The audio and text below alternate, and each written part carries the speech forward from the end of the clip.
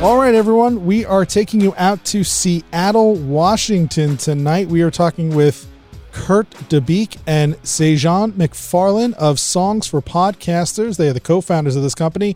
And as you can imagine, we're going to be talking about music in your podcast. They have announced some interesting partnerships, and I think this is going to open up a world of interesting changes and opportunities for podcasters to get some better access to music within their shows. We will find out more, but Kurt and Sejan, thank you so much for joining us here tonight. Thanks for having us. First of all, tell us a little bit about Songs for Podcasters. Whoever wants to go, let me know, right, like what the company does and, you know, why you decided to put this platform out there. So Songs for Podcasters is something that we decided to do because the process of finding music in that space can be very confusing and difficult and mysterious. And we wanted to remove all of those impediments and make it easier for people to find high quality music to combine with their podcast. And so we decided to create a platform that does that. And it leverages the technology that we developed for our other platform, which is syncfloor.com, which is a sync licensing music marketplace where people can find music for film and TV and advertising and traditional media. And in this case, with Songs for Podcasters, we're focusing on a very specific sector of media, which is the podcast space. Now, I'm so glad that you brought up the fact that you were doing this for a different form of media and that podcasting is sort of a different animal. What is it about podcasts that makes music licensing so unique? I'd say that the way we looked at podcasting as a vertical is that we felt that a lot of the sort of bells and whistles and so on that people had gotten used to, and frankly were also very difficult in the realm of advertising, film, and TV, were things that weren't necessary in the context of podcasting. And the broad set of people who were engaged in podcasting as a form of creative expression and brand narrative and storytelling and so on, that what they really cared about was the quality of music that could lift their narratives and having simple access to it under conditions that were customized with respect to the kinds of questions and terms that they would care about for a podcast. And so we said that instead of having to try to navigate that sort of complex environment for finding great commercial music for your podcast that's the same as this sort of traditional media, why don't we rethink it and think about it specifically for podcasts, have the workflows be specific to podcasts, have the pricing be specific to podcasts, and have the interface feel really intuitive in terms of the kinds of things that you would expect when you're looking to lift that kind of narrative. We built something special for this segment. Well, is it also, I mean, not just the way that podcasters look for music and try to hunt for the right song for what they're trying to do, but isn't it also the medium itself poses unique challenges that streaming video and broadcast media don't have? That's true. I think, where if you talk to people as they do creative for productions, the challenge of, using music under conversation is very different from some other types of purposes. So there's a difference there in terms of the creative and how you want to think about the creative and how you want to cut the creative. But in addition to that, podcasters hang out in different places. They are interested in different tools for building out what they want. And so we felt that it was important to create something that could integrate well into those places and to those tools.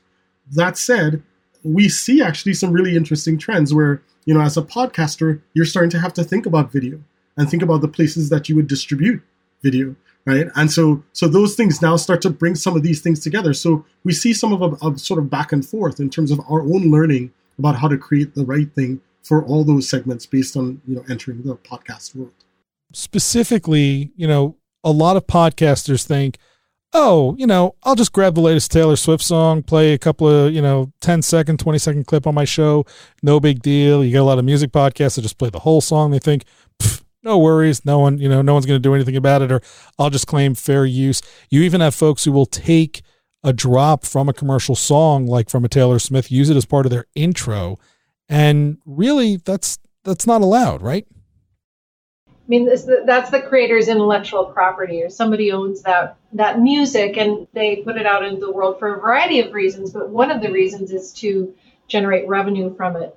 If you're using somebody's music, Taylor Swift's, for example, you might get a knock on your proverbial door saying, hey, you should take that song down and stop using it. And so one of the reasons behind, or the rationale behind Songs for Podcasters, is to make it easy for podcasters to go and find music, because it's not inherently obvious. If you're creating a podcast and you want to do things properly and pay people for the art that you're using and combining with your podcast, where do you go? Where do you look for it? How do you find it? And also, is it the quality that you want? Does it have the right feel and vibe for the podcast that you're creating? So Songs for Podcasters is intended to make all of that easy and obvious and simple to go through and transact and properly license the music for your podcast. So now the other piece of this is that you're announcing some new partnerships as well, where you are starting to work with some large labels around the globe. And does that mean we're going to start seeing more commercial music available to podcasters? Yeah, absolutely. Yeah, our focus is commercial music. So in general, the partners that we have are all really great, high production value labels and publishers that people know and trust to bring great independent music to everyone who's doing a production.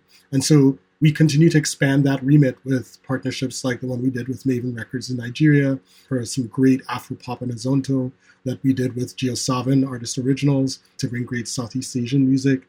And we'll continue to do that type of partnership because we think that those who are creating podcasts want really diverse, high quality music to be available to them. We span the globe finding that kind of stuff to bring to our marketplace. So that's great. That gives you a nice variety of sound and gives podcasters a lot of options as far as how they can craft the perfect sound for their show. But, most people who are hearing this right now and, referencing the example I gave before, people who are sampling the Taylor Swifts, the Chainsmokers, right? Those more well-known, famous U.S. musicians. What's the timeline? What's the chances that those become readily available to podcasters in a legal way? We focused a lot on the sort of independent sector where you find great artists, known as well as up and coming, that many people sort of know and love and want to be able to use, and we'll continue to expand that in the coming months. And in terms of the Taylor Swift example, I think that'll probably take some time, but I'm sure when she listens to this podcast and thinks, how do I get my stuff out there to all those podcasters? She'll think, let's go talk to those guys. That's going to be the way to go.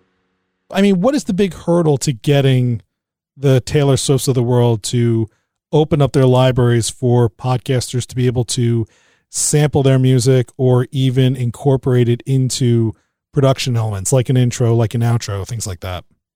There are a variety of hurdles. One of the things that we do with respect to the labels that we have in our index is we focus on what's called one-stop rights, and that's where the rights in the music are all held by one label or distributor, or can be represented by one entity. The rights to music can be very complex. As people have heard in the news, Taylor Swift herself has faced the complexity of the legal rights around her own music, and so the bigger the artist is, the more likely it is that their rights are held by more than one entity. So clearing it for the purposes of a podcast, it won't make monetary sense. There isn't enough money in that license to make it worthwhile for someone to go out and contact the publisher and the owner of the masters or the multiple owners, depending on what the scenario is.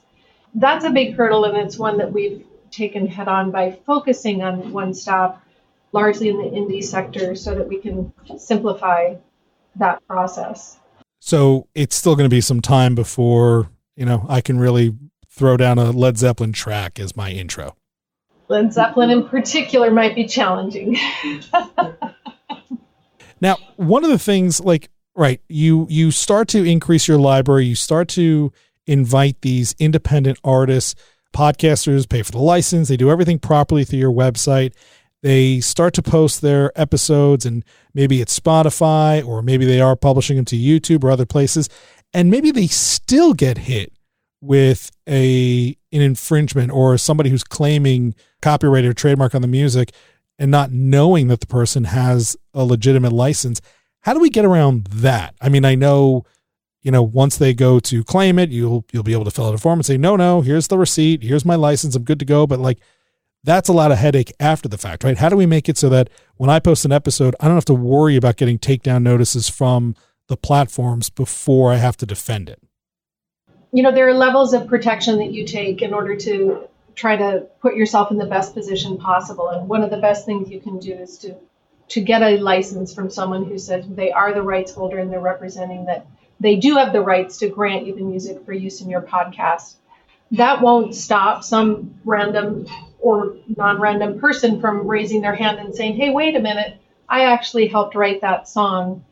People can come out of the woodwork both legitimately and illegitimately, but it's much better to go and work with a reputable label or publisher who's saying, yeah, we have these rights and we'll stand behind them, than to, for example, just start using music and not getting a license at all. I'll add that in sort of the traditional sphere, film, TV, advertising, there's a process by which, having secured the sync license, when you take that production and you're about to distribute it, that you sort of register the usages that you have and the licenses that you have, partly so that certain kinds of royalties are paid with respect to public performance and things like that. Companies have started to do the infrastructure for registering against things like, for instance, YouTube Content ID and so on, so that it helps with that type of thing in the legitimate case. So that's something that, as we move forward, we'll have to sort of track how podcasting sort of goes against those distribution endpoints and figure out ways to actually help people a priori actually register into those infrastructures. So you were just talking about a big word there that I think once they hear that might start to scare people, which is royalties, right? Pay for plays and usage and stuff like that. But if I'm paying a single license fee for music on Songs for Podcasters, I'm not really worried about royalties, am I? Or is there a limit that I'm going to hit where maybe I have to get a bigger license, or the way I use that music changes? Is that a problem? When you go through the process of licensing, some of the things that we ask about are, for instance, what distribution endpoints you're going to put your podcast on, and what tier of usage are you? So are you a mainstream podcast, or are you a less than 100 downloads per episode per month type podcast? And those things show up in the license that you get, sort of something that says, okay, given a particular volume and tier of usage, this is a valid license for using it. So it's key to be able to put yourself in the right tier as such. And that's one of the things we focused on for Songs for Podcasters, is talking in podcast terms about what those tiers are. I mean, this is a great question because I launch a lot of podcasts, and at the beginning, obviously, maybe you have a huge Twitter following, and so coming out of the gate, like, yeah, I expect 2,500, 5,000 downloads. But right, for most people, they launch a podcast, they get 100, maybe a couple hundred downloads. But then as they put in their time, their consistency, their quality gets better, their show gets better, their audience gets bigger, right? And the next thing you know, a year later, they are getting 5, 6, 10,000 downloads per episode. And they probably got that small license. So how does that person have to think about it? Or what triggers are in place to make sure that the license can grow with them?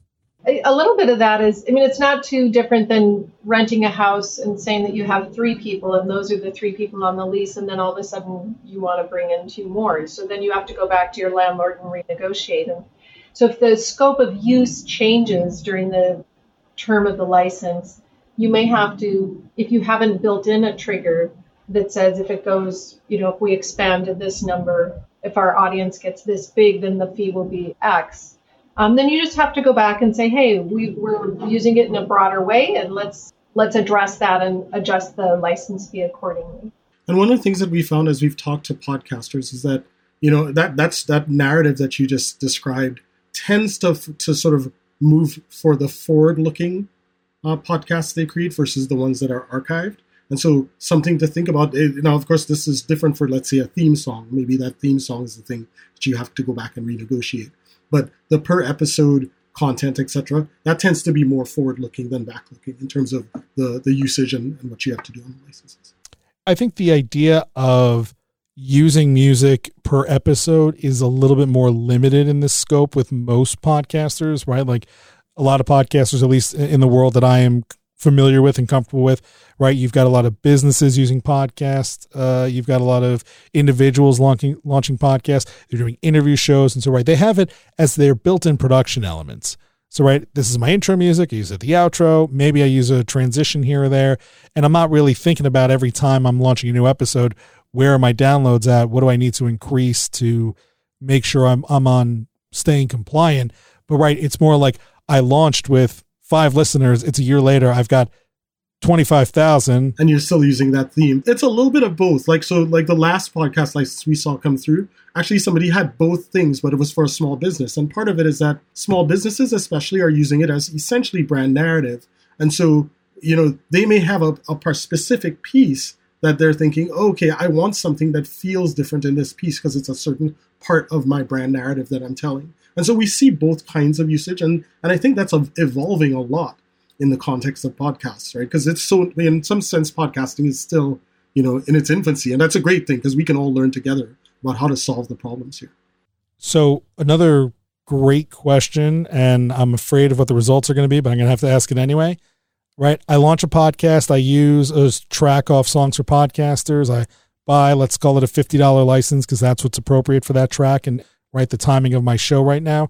100 episodes from now, I realize 25,000 downloads. It's time for a little bit of an update, right? Let's refresh the sound. Let's grow the show a little bit. I apply for a new license. I get it. Great. Moving forward, I've got that license. What happens to my back catalog? Do I have to go back and either redo my intro on all those shows? Do I have to go back and then still relicense that track for all the old stuff now that my downloads are much higher than where I started? I think that's up to you if you want to, for your back catalog. I mean, that the music that you used initially can just be part of that back catalog, and your podcasts going forward have this new music that you've licensed. Or if you prefer to go back and remaster those and change the music out, you could do that subject to the scope of your license. Well, right, but I guess my question is, right, does my $50 license that I used for those first 100 episodes still hold up? Because if I'm getting $25,000 downloads on episode 101, there's a good chance that people might be going back into my archive, and now episode 10 has 12,000 downloads, right? That's out. That's a little bit different than what I agreed to. So does my $50 still work, or do I have to retroactively change anything?